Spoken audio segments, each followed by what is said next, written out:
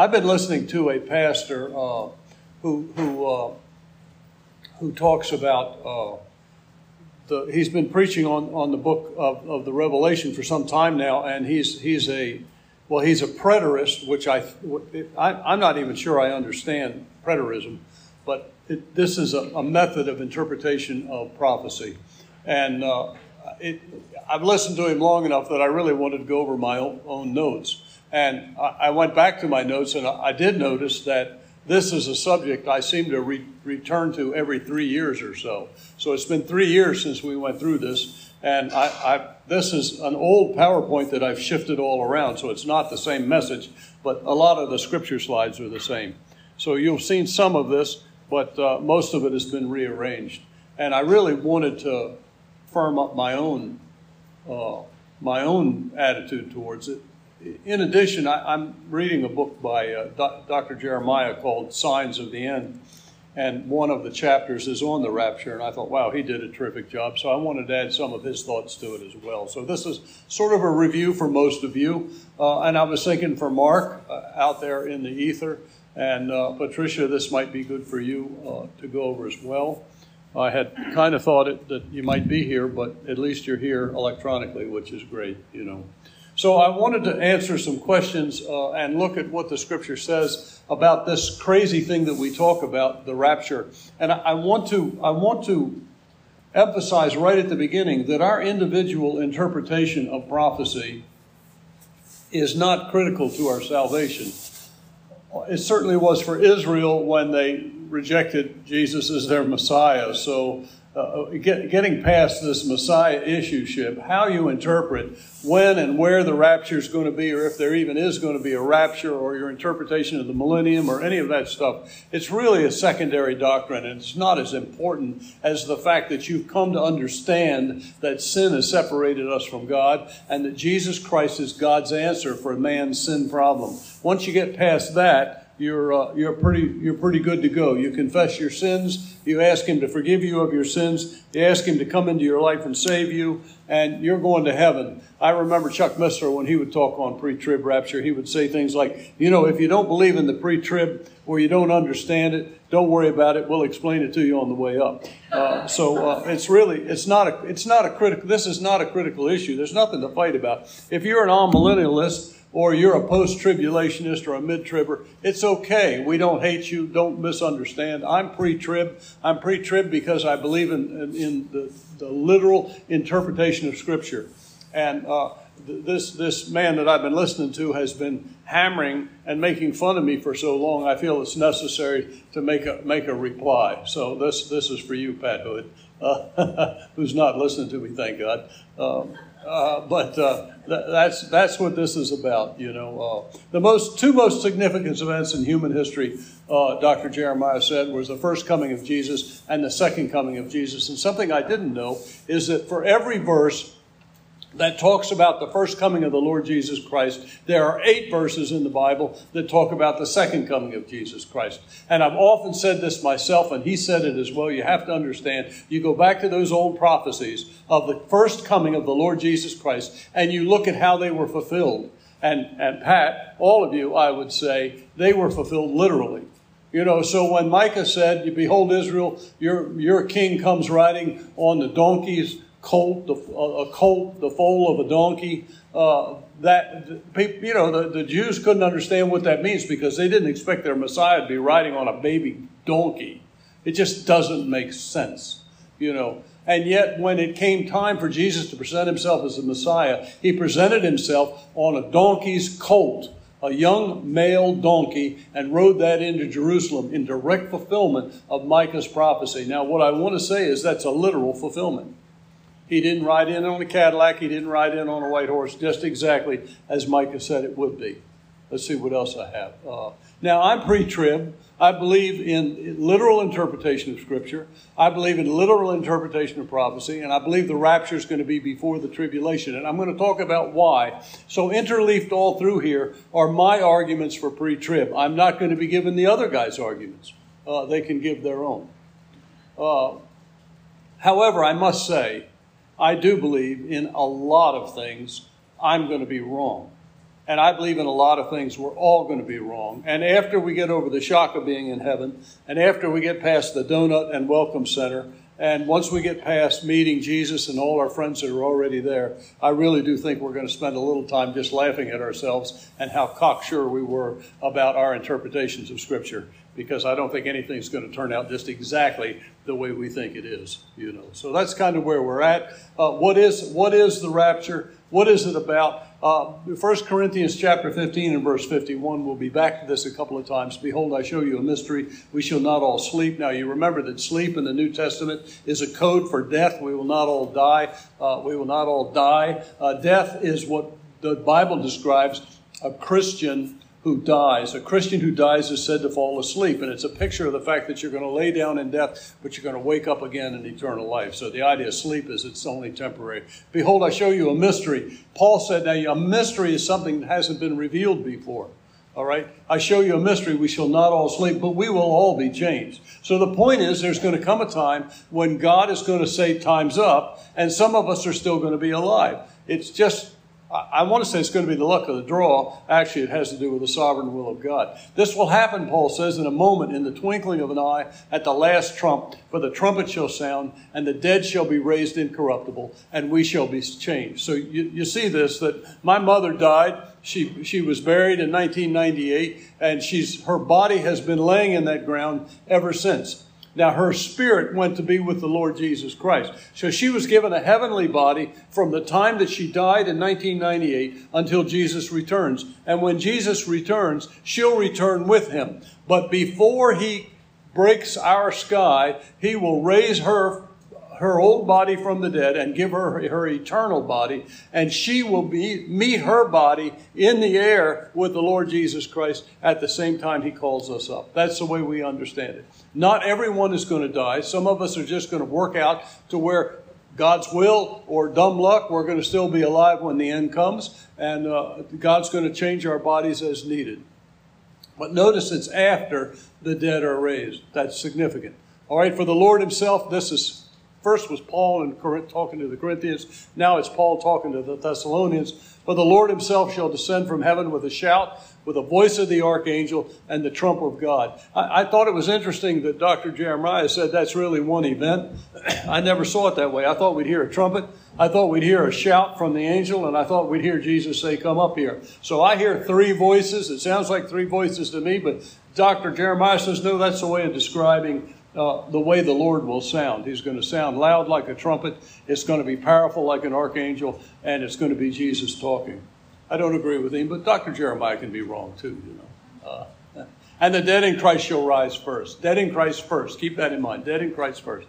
So those that have died and gone on behind, was a big issue with the Thessalonians. Those that have died and gone on are not going to miss out on the rapture event. They're actually going to partake. They're going to take part of the rapture event. Then, you know, that's another thing about literalism. If it says metatauta in the Greek, that's after this. After this means after this. It's this, then it's that. It's this, then it's that. So I think when prophecy gives a sequence, there is a sequence. So I think the dead are raised first, then we're raised. I think that's the way it works. At least that's the way I read English. And then we which are alive and remain shall be caught up. Now, harpazo in the Greek is the word. It literally means caught away. And, you know, you say, well, where's the word rapture come from? Well, when they translated the Greek into Latin, they got a word that I'm not a Latin speaker. I'm not even an English speaker. But the Latin is something like reparo or reparo.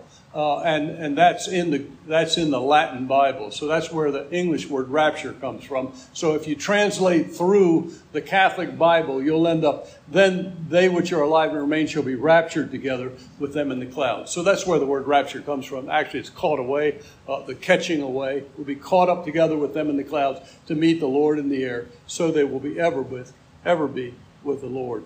I'm not going to get into that argument right now.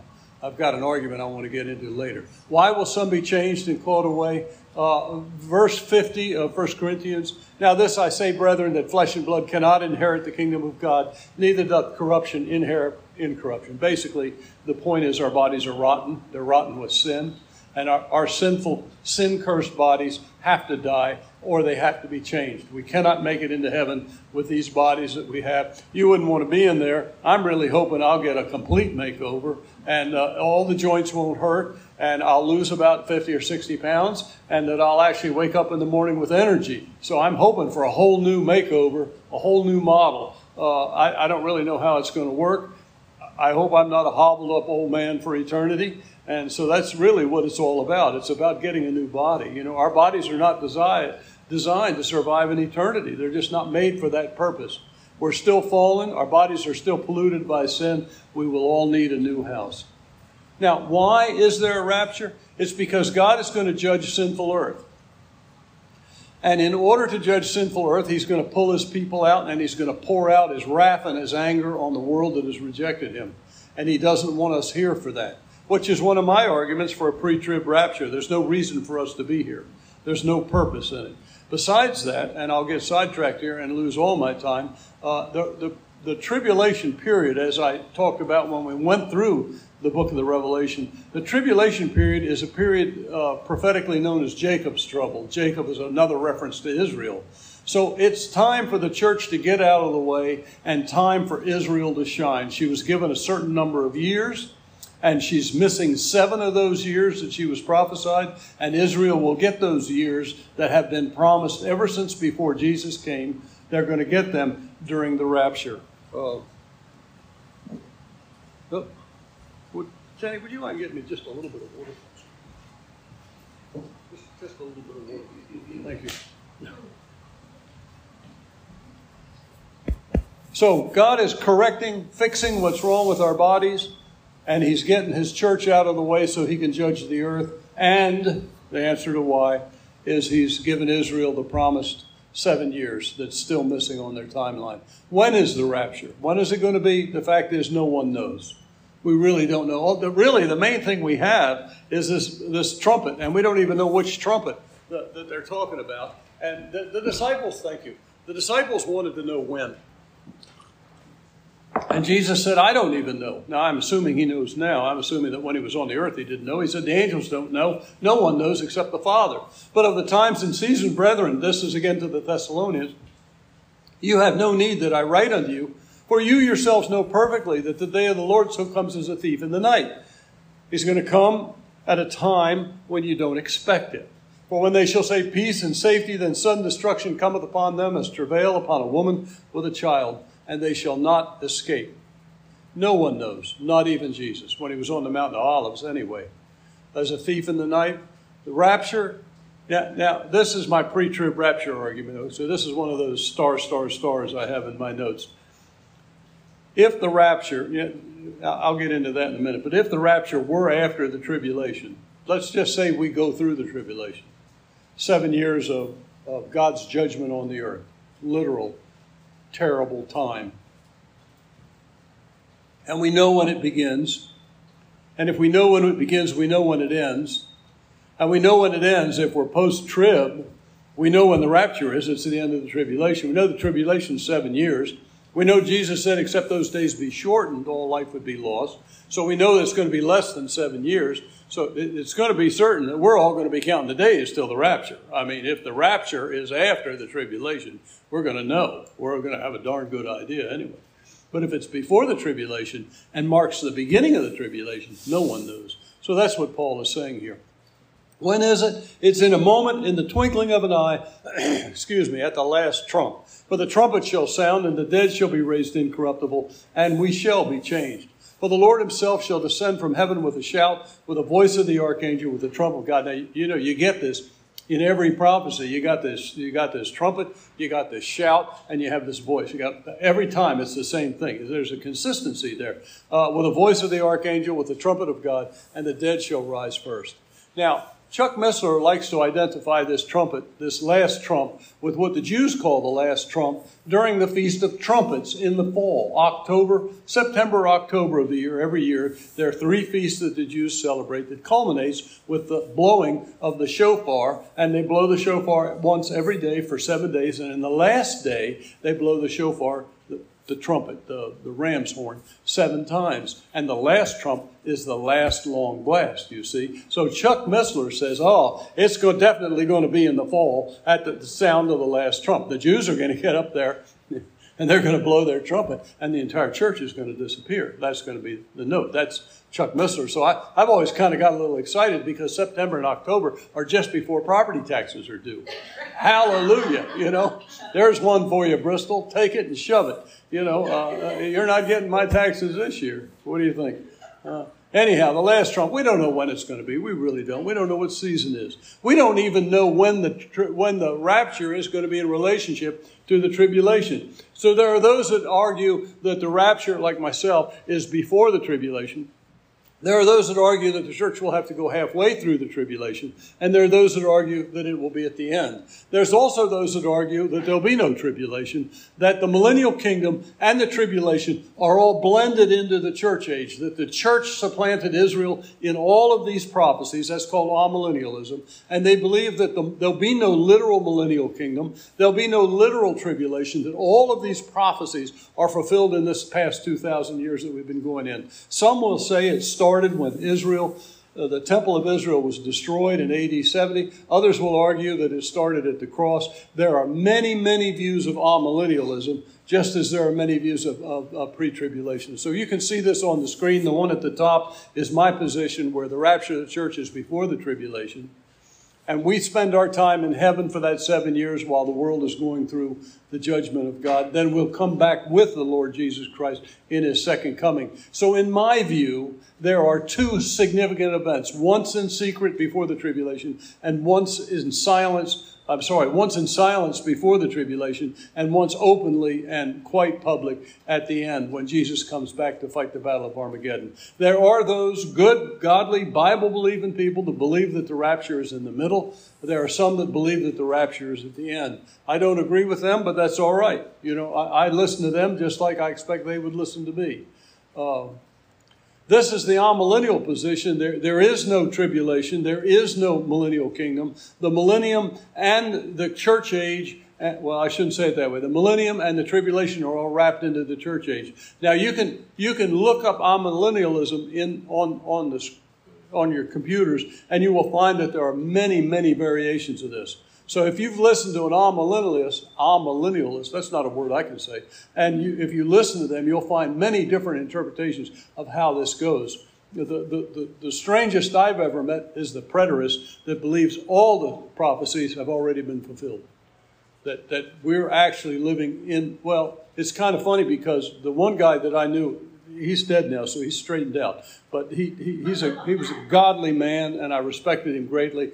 I never knew he was a preterist until he was dying, and I was visiting him in the hospital, and he tried to explain to me what he believed. And I thought, he's dying of cancer, and everything's going wrong in the world. And he said, this is the millennium. I think, wow, man, Isaiah really missed it when he described the millennium. If this is the millennium, And then Pat is saying, we're in the tribulation now. And then I think, wow, John really missed this, but this is the tribulation. It seems to me the tribulation is going to be a lot worse than this. So at any rate, they have good arguments for their points, and I just don't agree with them. The point is there's many variations of interpreting this, and it doesn't determine whether you're a Christian or not. There are those that believe if you're not pre-trib, pre-rapture, you can't be saved. I don't agree with that. I think as long as you've asked Jesus into your heart to save you, as long as you surrendered your heart to the Lord Jesus Christ, you just go with as the Holy Spirit is teaching you, and don't take offense at other people, because the truth is we don't understand much of this. We really don't. Now, this is a word I'm having a terrible time with, precedent for a rapture. I'm not a lawyer, so I'm not used to working with precedent. But there is some precedent for a rapture. There's actually 2 that I haven't included here that if I can remember what I'm doing, I will share them with you. I will share them with you right as we get near the end. The first is Enoch. Enoch lived before Noah. Enoch lived 65 years and begat Methuselah. Methuselah, he named his son Methuselah. And the interpretation of his name that I learned when I was in Hebrew class was, when he dies, it shall come.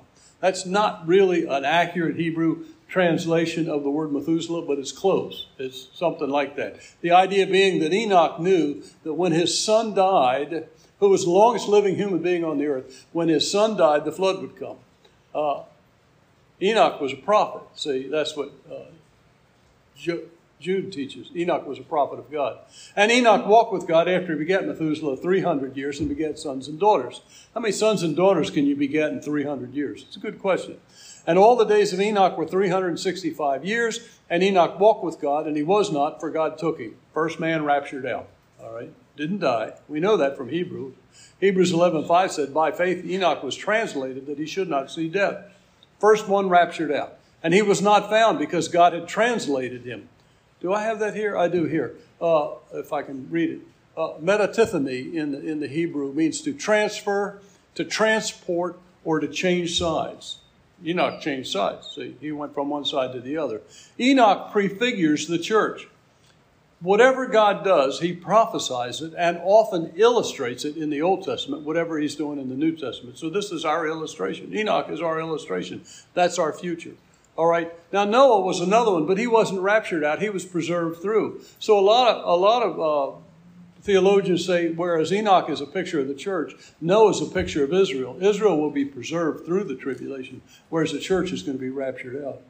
And the Lord said unto Noah, come thou and all thy house into the ark, for thee have I seen righteous before me in this generation.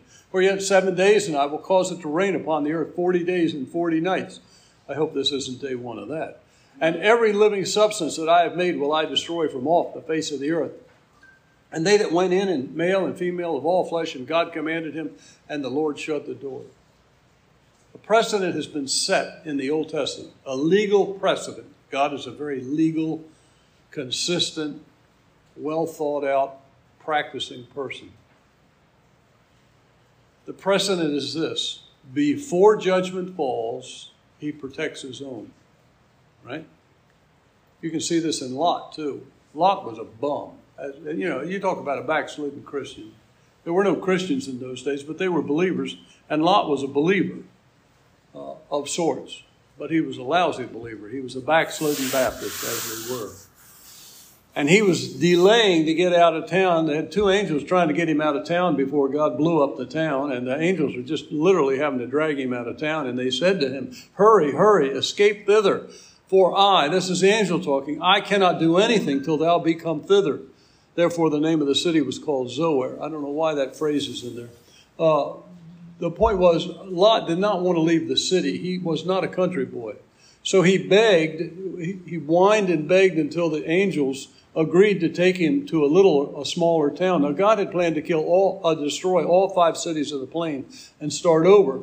But because Lot would not go into the boonies with the angels agreed to let him go into this little town. Zoar means little, went into this little town. But the point that I underlined, of course, is I cannot do anything. God's people had to be out of the town. You remember Abraham had this argument with him. If there were 5, if there were 10, if there were 15, if there were 20 believers, would you still destroy the city? They got down to 10, and God said, no, if there were 10, I would not destroy the city. As it were, there were hardly 3. You know, the point again is that God would not destroy the city while Lot was there. Elijah is another example of someone raptured alive. It came to pass as they went on. This is Elijah and Elisha. Elijah is retiring early because he just got burned out. And as it came to pass, as they still went on and talked, that behold, there appeared a chariot of fire and horses of fire, and parted them both asunder. And Elijah went up by the whirlwind into heaven, alive. We'll see him again alive in the tribulation with one of the 2 witnesses. Now, what are the promises? Oh, there were 2 I wanted to share with you. Can I back this thing up? Yeah. There were 2 others. The Lord Jesus was raptured out. His rapture was kind of slow motion. He rose up, but he rose up alive, right? And in the tribulation period, there'll be these 2 witnesses that will be killed by Antichrist. They'll lie dead in the streets. I forget how long. Is it 7 days they lay dead in the streets? Does someone remember? 3 days in the streets. I guess in Jerusalem, 3 days is long enough for them to lay their dead in that heat. And then they rise up and they look up, and then God raptures them out or takes them out of there. They'll rise up. So that's 4 people that we know of. Well, 5 if you count the 2 at the end. That we know of are going to be raptured out or caught away alive is a better way to use the word instead of raptured. I'm watching my clock here. Now, what are the Bible promises that there will be a rapture? Dr. Jeremiah used this one. I've never used this in the context of the rapture before. Now, this is the same week that Jesus is crucified. This is the same week of the Olivet Discourse where Jesus tells them about the end of days. John 14:1, favorite of mine, let not your heart be troubled. Don't be anxious for anything, Paul writes. You believe in God, believe also in me. In my Father's house are many mansions, literally dwelling places. If it were not so, I would have told you, I go to prepare a place for you. And if I go and prepare a place for you, I will come again and receive you unto myself, that where I am, there you may be also. Now, Jesus did tell Christians before 78, 35 AD, he did tell the Christians that when you see the armies gathering around Jerusalem, get out of town. So he warned the church. Now, Josephus, in his writings of the history, said no Christians were lost during that time because they took Jesus' warning. There was also enough persecution that any of the disciples or the leaders of the church were already driven out of Jerusalem anyway. Maybe a few remained, and then when they saw the barricades going up, they thought, well, it's a good time to leave. And they got out of town. But other than that warning, there's no warning in the Bible for the church of what to do about the tribulation. Now, you think that's kind of odd because they warn us about everything. They warn us about how to wear our hair and what kind of shoes to wear, what kind of clothes to wear, and how we should act and what we should say, but they don't tell us what to do in the tribulation. You see, they went, wait a minute, there's something missing here. And the something that's missing is the church. I don't think the church is going to be in the tribulation. Although the more I listen to the news, I'm starting to wonder. I'll tell you, I really am. I think, holy cow, could it actually get worse? But Jesus said, don't worry, let not your heart be troubled. I'm coming for you. See? I never put that in the context of the rapture before. I always talk about people that are dying, or when I die, I expect that the first one I'm going to see is the Lord Jesus Christ. He'll come for me. I believe that. But I never put it in the context of the church. It's just an interesting thought. Now, this is Paul to the Thessalonians. I would not have to be ignorant. Ill-informed is a better translation, brethren, concerning them which are asleep, that you sorrow not even as others which have no hope. For if we believe that Jesus died and rose again, I've read this to you already, even so them also which sleep in Jesus will God bring with him. For this we say unto you by the word of the Lord, that we which are alive and remain unto the coming of the Lord, those that are alive and remain, that's the whole issue there, those that are alive and remain, will not prevent them which are asleep. That was the issue at Thessalonica. They thought their parents were dying and they were missing out. And the point that Paul's making is they're not missing anything, all right? They're not missing anything. And this is continuing the same passage. For the Lord himself shall descend from heaven with a shout, the voice of the archangel, with the trump of God. The dead in Christ shall rise first. Then we which are alive and remain shall be caught up together with them in the clouds to meet the Lord in the air, and so shall we ever be with the Lord. Remember, we're meeting the Lord in the air. It's in the beginning. God comes, he raises the dead, then he raises us, the church, right? Wherefore, comfort one another with these words. Notice the order. Dead in Christ first, then we which who remain. Dead in Christ first, then us, all right? But notice this in the book of Matthew. Matthew chapter 13:30. Jesus is telling the story of what he's going to have his angels do. At the end of days, the boys asked him, when would these things be? Matthew 13:30, he was going to let both grow together. This is Jesus' instruction to the angels. I'm cutting this right out of a passage.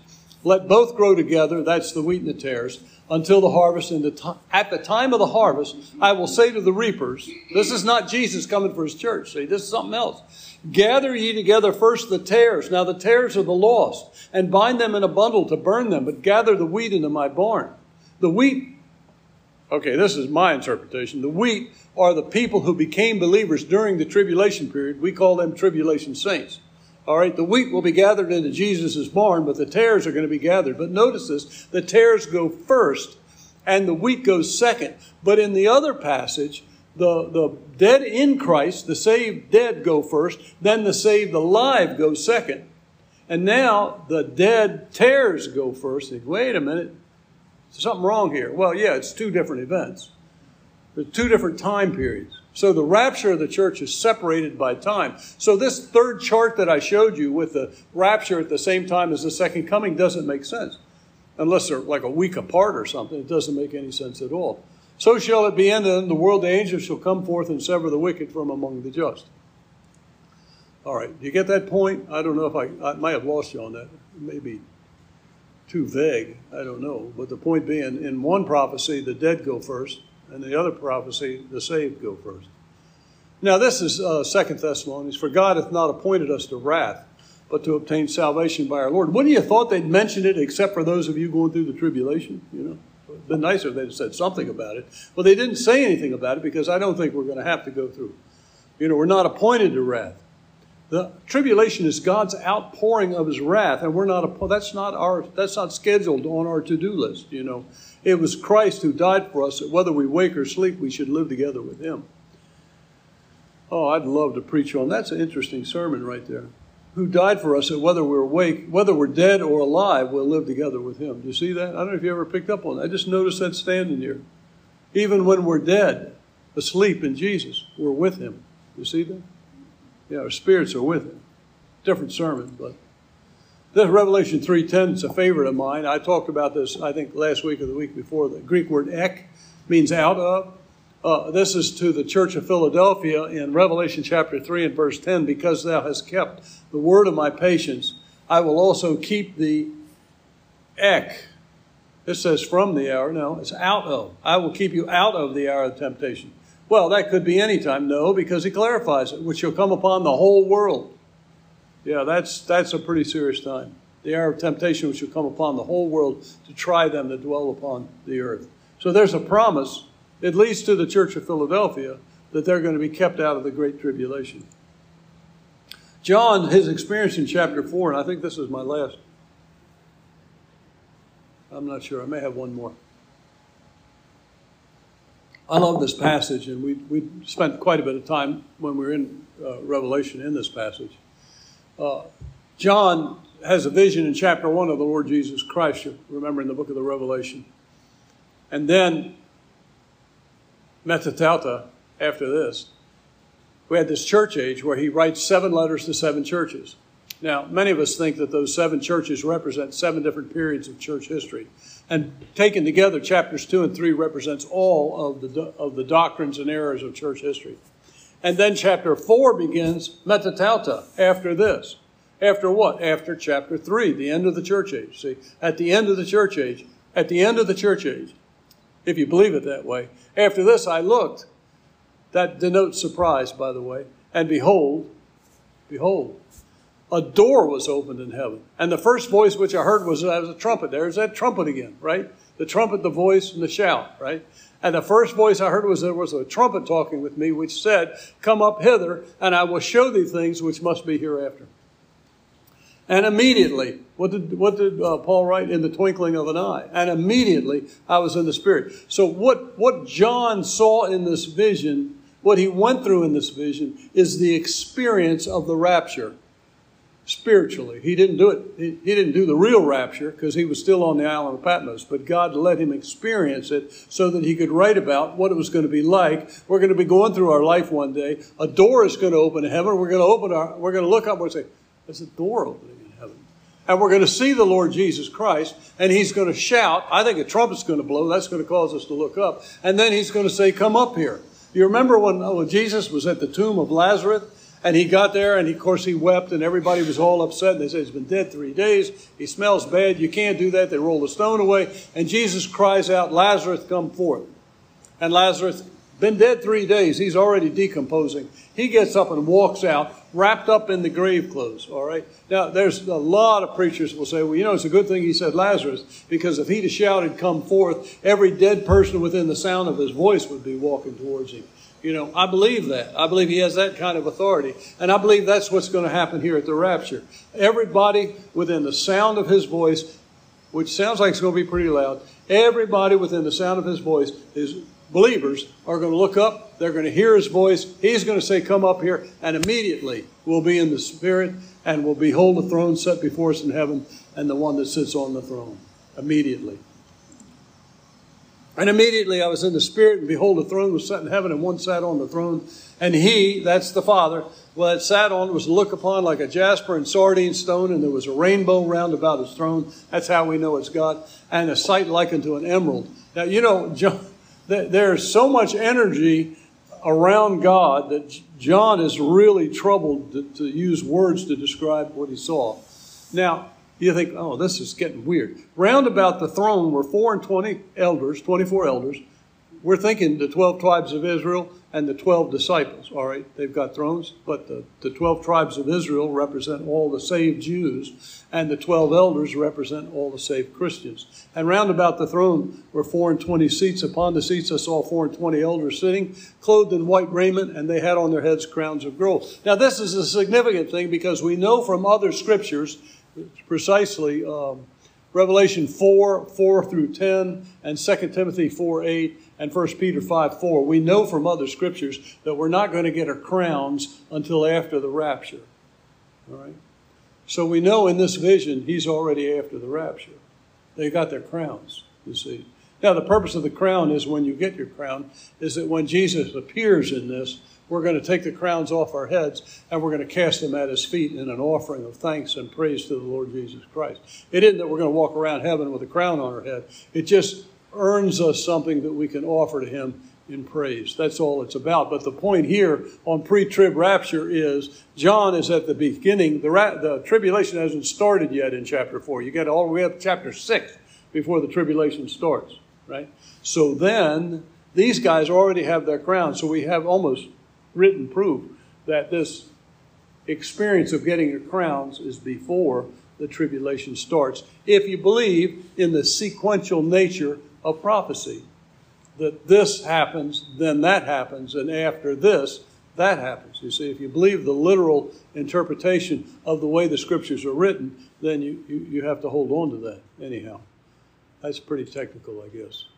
There's another argument for pre-tribulation rapture that if you're in that position where you believe, hey, no, it all happens at the end, the judgment of nations would not be necessary. I don't even begin to understand the judgment of nations, but it appears to be the nations are going to be judged on the basis of how they treated the Jews during the tribulation period, which makes sense at the end. But if there's a rapture at the end, before the judgment of nations, there's no need of a judgment. Why would you rapture them out? You already got all the saved out anyway, so you just destroy the rest. Anyway, this is the timeline. It's a little too complicated, but it's the simplest one I could find. We're in the church age on your left. The next thing that happens is the raising of the righteous dead and the rapture of the church, where we spend our time during the tribulation with the Lord Jesus Christ for 7 years. We return with him at the end of the tribulation. And the tribulation saints and the Old Testament believers raised. I don't agree with that drawing. Anyway, the battle of Armageddon rages, and then we enter into the millennial period. After the millennium, Jesus goes on the great white throne judgment. Satan is loose. There'll be a big war, the great white throne judgment, and then we go into eternity future. So the next thing on the agenda for us, I believe, is the rapture. After that, the tribulation. After that, Jesus will rule and reign for 1,000 years on a physical earth. After that, the great white throne judgment. And that's where it says judgment of the wicked. That's what we call the great white throne judgment. And then we go into eternity future with a new heaven and a new earth. So that's called pre-tribulationism. That's called premillennial pre-tribulationism. Literal interpretation of Scripture. I hope I haven't confused you too much. Father, thank you for this day. Watch over us now, I pray. Father, as we go through these days, help us not to be afraid, but to be bold. We ask it in Jesus' name. Amen.